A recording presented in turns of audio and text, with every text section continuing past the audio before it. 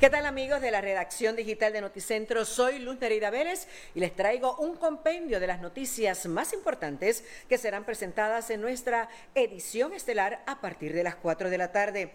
A casi 3 años del paso del huracán María por la isla, FEMA aprobó unos 13,000 millones de dólares para la reconstrucción del sistema eléctrico y educativo de Puerto Rico, una histórica asignación de fondos federales. La gobernadora Wanda Vázquez dio a conocer que estos fondos también se van a poder utilizar para los dragados de sedimentación, los edificios donde ubican oficinas, así como los sistemas de tecnología y de comunicaciones. La mandataria agradeció al presidente de Estados Unidos, Donald Trump, por aceptar las peticiones para esta reconstrucción del país. Y el guardia correccional que ayer estuvimos hablando y que estuvo internado y mantuvo a la policía en jaque y sospechoso de asesinar a unas 3 personas en el día de ayer, 2 féminas y un hombre, esto entre Santa Isabel, Guayama y Patillas.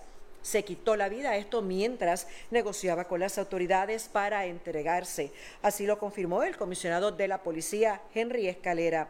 Pedro Montes Collazo se encontraba internado desde ayer en el sector California, esto en la colindancia entre los pueblos de Maunabo y Patillas. Y luego del gran debate de los candidatos a la gobernación, las reacciones no se han hecho esperar. Cada político da como ganador a su líder, pero para Noticentro la opinión de usted es muy importante, nuestro público. Así que acceda a Noticentro y participa de nuestra encuesta y pregunta. Luego de ver este gran debate por Guapa, ¿ha cambiado la preferencia de su candidato a la gobernación? Conteste sí o no para que nos dé su opinión. Bueno, y además vuelven a revivir los momentos importantes del gran debate, así como las opiniones de nuestros analistas accediendo a Noticentro.tv. De otra parte, el Departamento de Salud vuelve a reportar muertes, estas asociadas al COVID-19. Hoy, en el día de hoy, han sido 11 los reportados, además de 492 casos adicionales y otros 379 casos probables en Puerto Rico. Ahora las muertes confirmadas suman a 430 y las probables son 169, esto para un total de 599. Las hospitalizaciones por la enfermedad se encuentran en 435, unas 9 menos que ayer.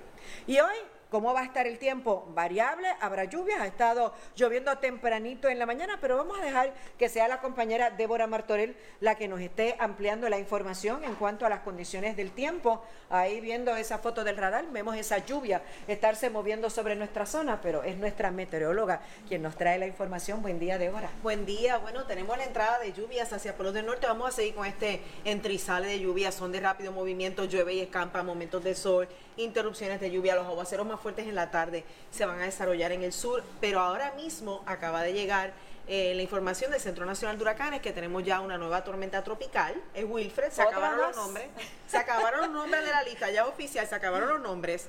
Wilfred, de aquí en adelante tenemos ya que utilizar el alfabeto griego, pero Wilfred es lo que era la Inves 98L, es la que está cercana a las islas de Cabo Verde, no la que está en el Golfo, que es la depresión tropical 22, que es la que esperábamos que fuera a ser Wilfred próximamente, pues no.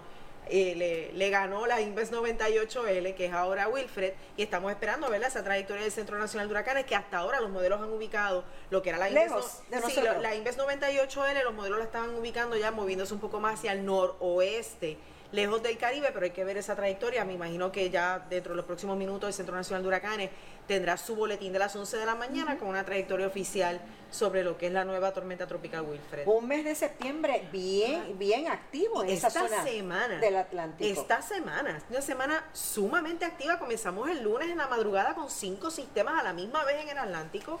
Ahora tenemos a Teddy, tenemos a la tormenta Wilfred, tenemos a la depresión tropical 22 en el Golfo, hay otras tres zonas de sospecha adicionales en el Atlántico, la verdad que no nos ponen en peligro, y es bien importante también destacar hoy que Teddy está bien fortalecido, categoría 4, y hay peligroso oleaje en nuestras costas este fin de semana, así que por favor, lejos del mar. Exactamente. Gracias, Débora, por esa información. A las 11 espérenla con ese boletín sobre este nuevo sistema, y les recomiendo que ustedes tienen una nueva manera, mire, de mantenerse al día y escuchar sobre todo lo que acontece en nuestro país y la comunidad a través, ¿sabe qué?, de su celular. Así que búsquelo en las aplicaciones de Postcats, especialmente Apple Podcasts y Spotify.